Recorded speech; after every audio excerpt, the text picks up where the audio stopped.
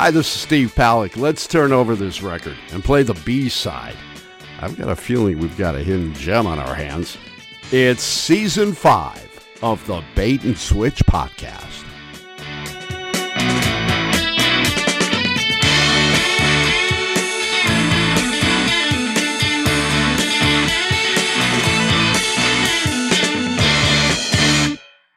Well, Chris, we're back here again on our show.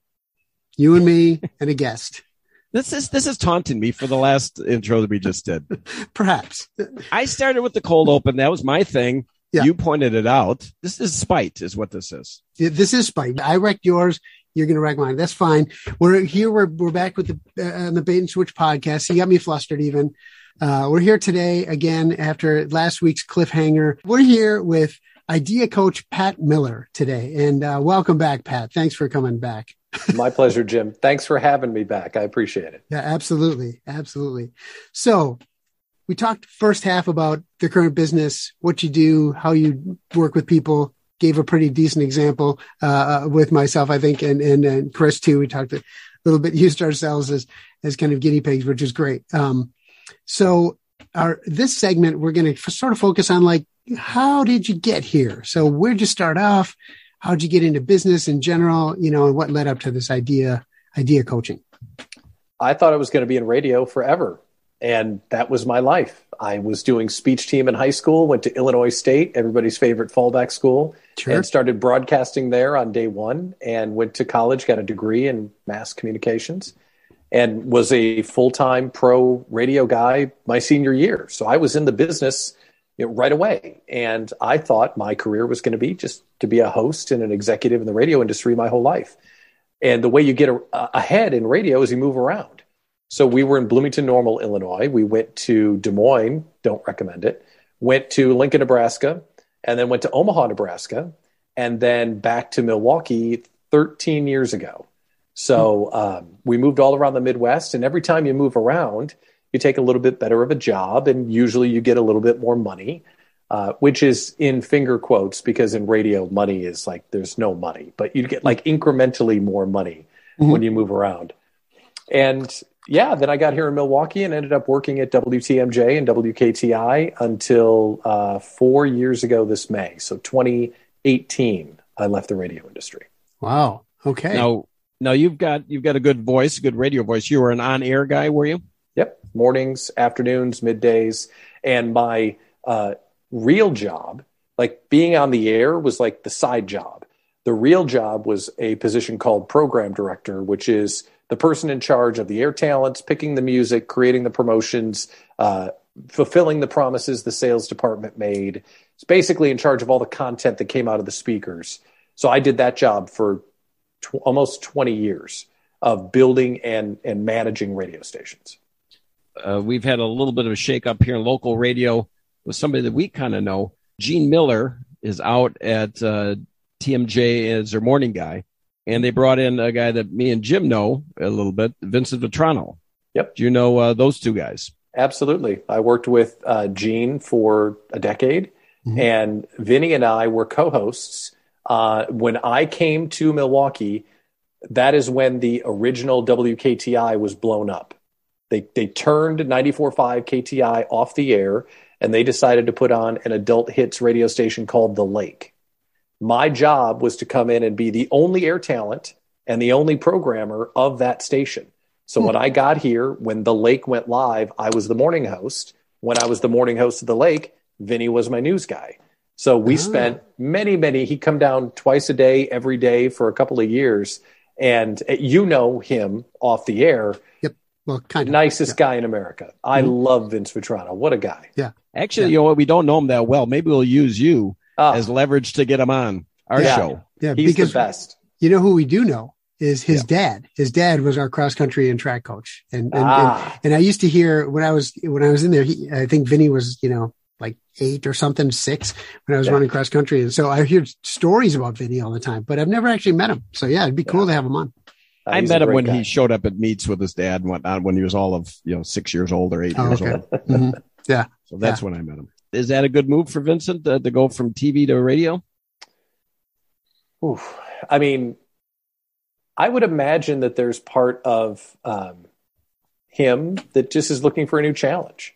He had been on the morning show for so long on TMJ4 and done well, right? They loved him in the building. I mean, he's beloved inside that TV station. Yeah. But when someone like Gene Miller retires, you need someone to take that slot. You can't just roll out, anybody from Fargo, North Dakota. Like, you need someone that knows the town, because, I mean, people may believe that radio stations don't have the same impact as they used to, but 620 matters. 620 is, it's Wisconsin's radio station. That's why we called it that. Mm-hmm. It is impactful. And that particular chair, morning drive on the news station, really is meaningful. So they had to go get someone good. And I'm happy for Vinny, because he's so funny and so creative and so clever. And sometimes in TV, you don't get a chance to be that because you're reading scripts. Sure. So he gets to go in and he's going to read the news, but we're going to get to know him so much better. And he's so talented. We were trying to get him to do radio 10 years ago. I can't tell you how many times we begged him to do radio. He wouldn't leave. Finally, they got him. So I'm happy for them. So he's done with TV. Mm-hmm. You can't do both. From what I understand, yeah. Mm-hmm. Yeah. I think it would be hard to do both, I would think. Yeah. What about yourself? Did you ever do TV? I did TV appearances. Mm-hmm. So I would do promotional hits for contests and stuff that we were doing. I never did consistent TV for obvious reasons. And as you listen to this podcast, I have no hair and not the best looking guy in the world. So radio was my key. Radio was my ticket. I was very happy being off the TV. Might that be a draw for Vinny, that he doesn't have to deal with makeup and being ready for the camera? He won't wear a tie ever again. Right. I mean, when you work in a radio industry, pants are optional half the time. Come on. This is like, you would be that's the appeal. It is the appeal. Same with podcasting. Not that I, not that I would know, but so are there longer hours, shorter hours with radio versus TV? Is it maybe it just varies depending on your position, I suppose, because sometimes I think about, there were anyway, so I can't think of his name. That doesn't matter. But some of these guys on the radio where, you'd hear, he's kind of a secondary guy. It wasn't like Bob and Brian. It was Eric, right? Young Eric Jensen.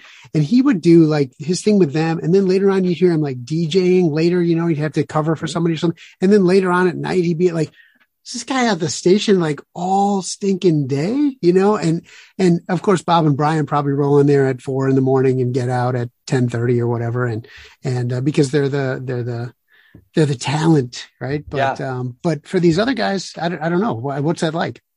From what I recall, and they may have changed it, and I don't know how Vinny's going to run his show, but I know Gene was in there every day at 2 a.m. Mm-hmm. and writing his own newscasts, getting everything ready. That guy worked like an animal, and he is as nice on the air as he is in real life. He is just Mr. Wisconsin. He is just a dude. Mm-hmm. And that means he would host a show, look out for his people, go out and do public appearances. When Gene Miller showed up, people were like, oh my gosh, there's Gene. You want to hug him. Oh yeah. So he was out all the time. Morning show hosts like Bob and Brian, they show up, they do their prep, they do their show, and then they're done. Mm-hmm. Eric, you said, he's on the air all the time. Well, a lot of that's recorded. A lot of it is recorded. Mm-hmm. And a lot of the folks that are on the air in Milwaukee right now don't even live here, never stepped foot in the city. They're all recorded from Houston or Atlanta or New York or wherever they are, and they're syndicated across the country. And the number of jobs in the radio industry has plummeted. It's just been decimated as far as a talent perspective, because you don't need a full-time person. You can have someone talking to a computer in Houston and, they sound good enough to be on the air in Milwaukee. Sure. Yeah. Every now and then you hear it, right? When they pronounce the name of a suburb and it's, Waukesha or whatever. Yeah. Right. Yep. Right.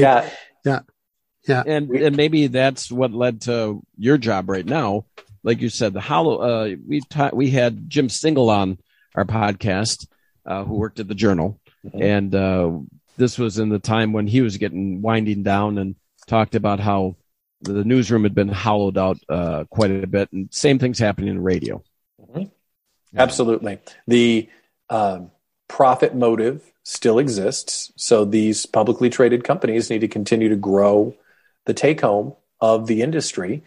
Ad revenues are not going up. A lot of advertisers are moving their money to digital because of the targeting that is available, plus the reporting that's available. And an example of that is if I wanted to reach men 18-24, right?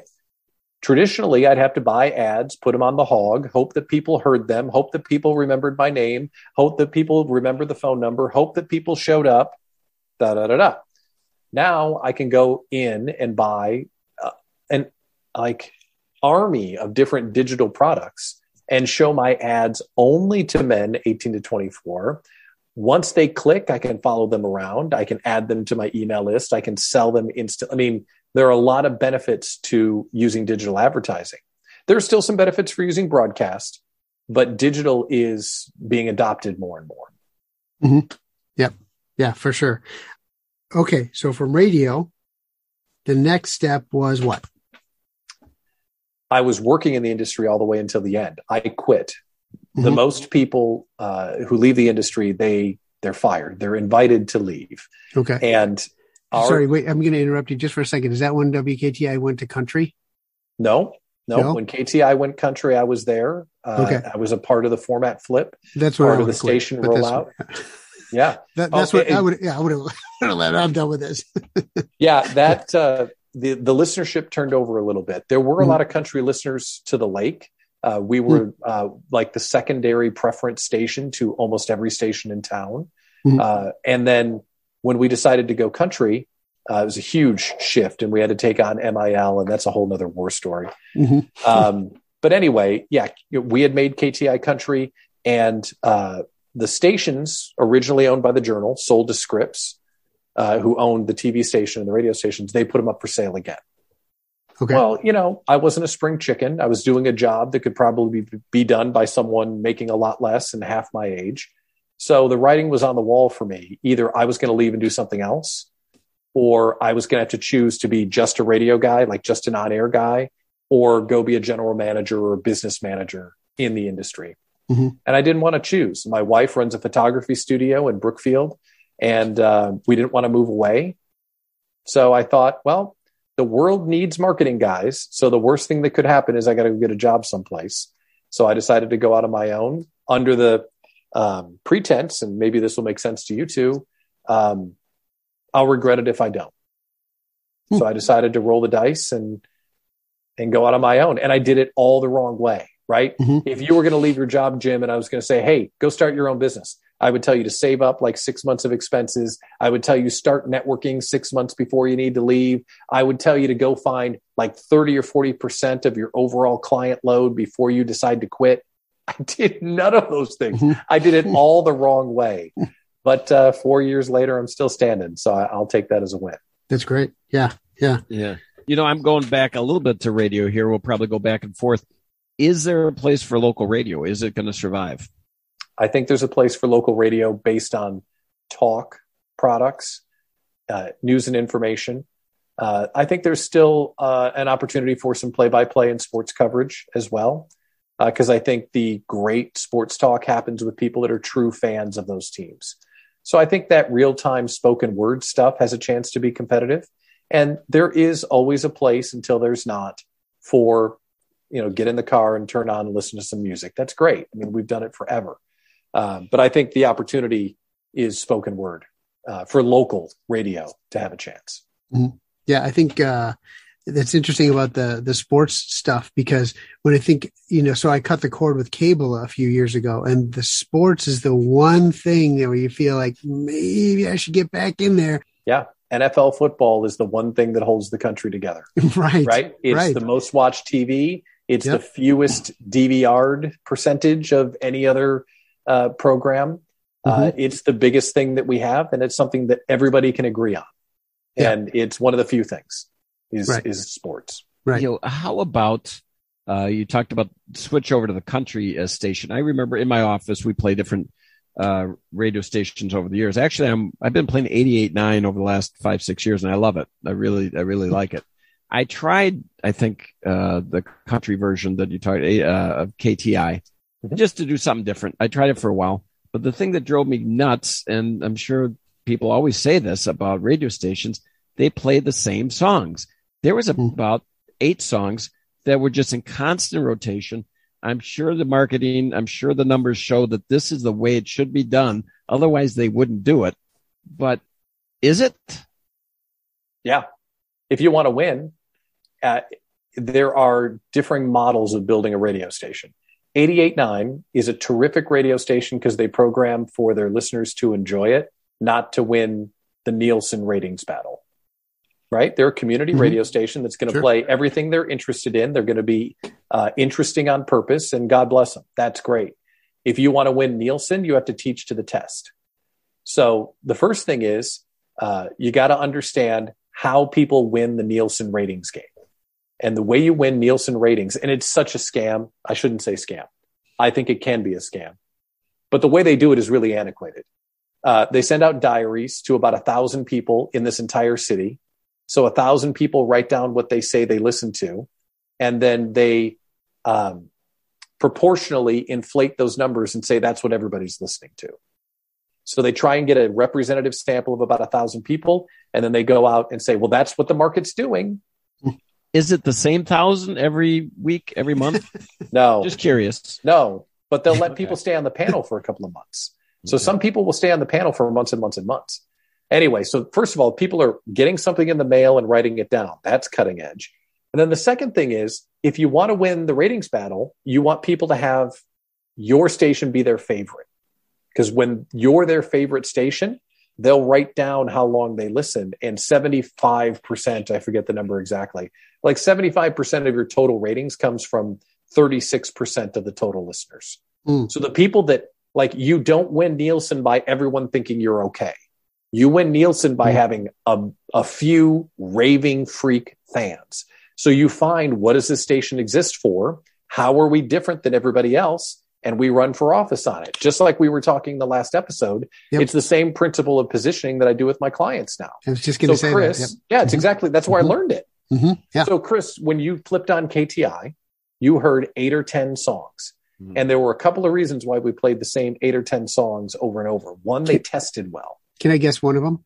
Sure. One of them is, we're not catering to some chiropractor who's got this on all day. We're catering to people who are in their car for 10 or 15 minutes and they want to hear those songs. But okay, that's exactly right. It's exactly right. Specifically chiropractors. Right. Yeah. Oh yeah. Because they're the loudest. They're the squeakiest wheels. No, screw those guys. Really. We don't want any of them listening to our station.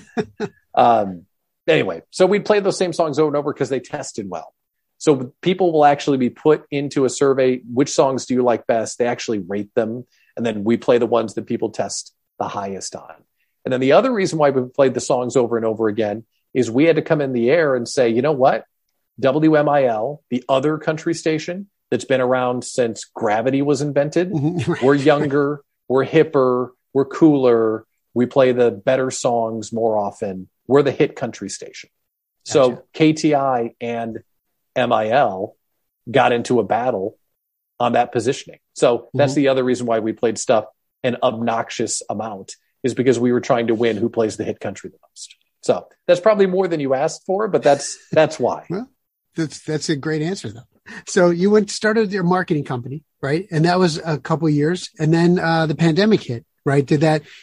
Because I'm making a little bit of a presumption here that the current Idea Coach is not exactly the same format as your marketing company when you started it. And maybe I'm wrong about that. But I got the impression that the pandemic kind of shifted you into a different direction. It absolutely did. I was Idea coaching for clients one-on-one. The pandemic hit. So to me, the starting gun for the pandemic, as we look back on it, it's for everyone. But the day I remember was the day that the NBA canceled their season and Tom Hanks got COVID on the same day. Right. Every dude and every woman in America knew we were in for it when those two things happened on the same day. Yeah. The next day I went on Zoom and said to all of my network, join me on this Zoom call. I'm going to start a show. I went back to my roots and I hosted a talk show, 1 hour talk show every day for like 90 days. And the premise of the talk show was, we don't know what's going on, but here's what we're going to do. We're going to get together, share what we're hearing. We're going to be positive. We're going to think abundantly, and we're going to make it. Because people were freaked. Every networking thing shut down. Yep. Offices were closing. Cats and dogs were living together. Like, it was awful. Mass hysteria. Yeah. Right? Exactly. Grab your ankles time. It was awful. Yeah. So I started that show, and then that started to build the community that I ended up launching on June 1st of 2020. Cool. Yeah, no, I mentioned that we got your name through Michelle Tonkovitz. What has been your association with her? Yeah, great person, American Marketing Association. We've done some cross promotion.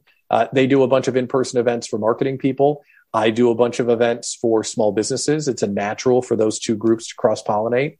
So I invite their members to come to my stuff sometimes, and my members go to their stuff sometimes. So it's been a really good partnership. So we're kind of just helping to promote one another to help our organizations get ahead. Cool. So how many people are in your group? Yeah. The Idea Collective is what the name of the group is. Mm-hmm. And we call it a small business incubator because there aren't small business incubators anywhere. There are tech incubators, but no small business incubators. Where can you go and get better and not get charged an arm and a leg? So we start the journey in the Facebook group. The Facebook group has about 1,100 people in it. And then the premium community is about 125, something like that. Nice. It depends on the day. But that's the one they pay for. So the free group, anyone can join the free group. And that's where they can get to know how we're different, what we do, all the programming we do, and start their journey with us. Cool. Yeah, that's awesome. Do you have any employees, or is it just you just taking care of it yourself? Virtual assistants. And they are angels. Yeah. I love them. Yeah. I'm right on that cusp between, do I need to hire somebody, or is it better to have a slew of contractors that all have little pieces of the pie? Right now, that's working for me. Mm-hmm. But yeah, employees are probably coming if we continue to grow. Sure. Yeah. Wow, that's great. Are you now coming out of the pandemic here, hopefully? Are you starting, or have you already started to have group meetings? The Idea Collective on purpose is Zoom based because we have members all around the country, and we have members in 6 different countries, which blows me away, but it's kind of cool. Mm-hmm. But what we did do is we started getting back together in person for an annual retreat. So we had our first ever in-person retreat. We went to the Grand Geneva Resort in Lake Geneva, and we brought in a bunch of keynotes, and we spent 2.5 days there together. And basically, it was like a family reunion because these folks had been talking with one another on Zoom for 18 months, but we had never done an in-person event. So we got everyone together for a 2.5 day weekend, and man, it was great. It was a lot of fun. So to answer the question, we do one in-person event a year. It's a retreat at Grand Geneva. It is rather ironic that to go forward with your business, you have to retreat. Is that just me? I don't. It does. Maybe it's you got to work on your wording a little bit on your titling. It's just an idea. I'm an idea coach. Maybe I love that. Got ideas. I think that's great. That's noted. Thank you for that. I appreciate that. we might have to change our name, right? Bait and Switch Collective. Maybe we have to, right? I mean, we're an incubator of our own. We don't know what we'll cook up, but it's. Pat, this has been great. We really appreciate you coming by and stopping in and chatting with us. We talked about this before, but we definitely will get a hold of each other off the air, and maybe we'll have this little ongoing saga for both of our listeners and people, our groups of people, that they can track Jim. What's Jim doing? How's Jim's progress? The Jim tracker, right? Right. Absolutely. 2000. That's right.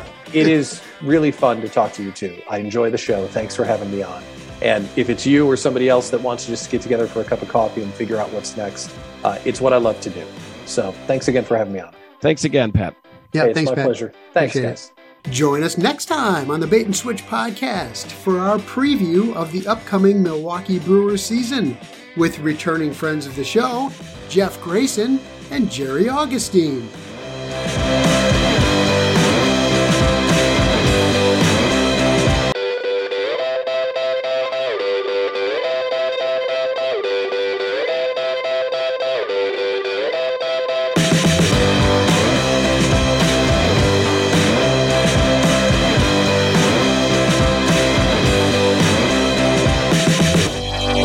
you've made it to the end of yet another Bait and Switch podcast. Spread the word.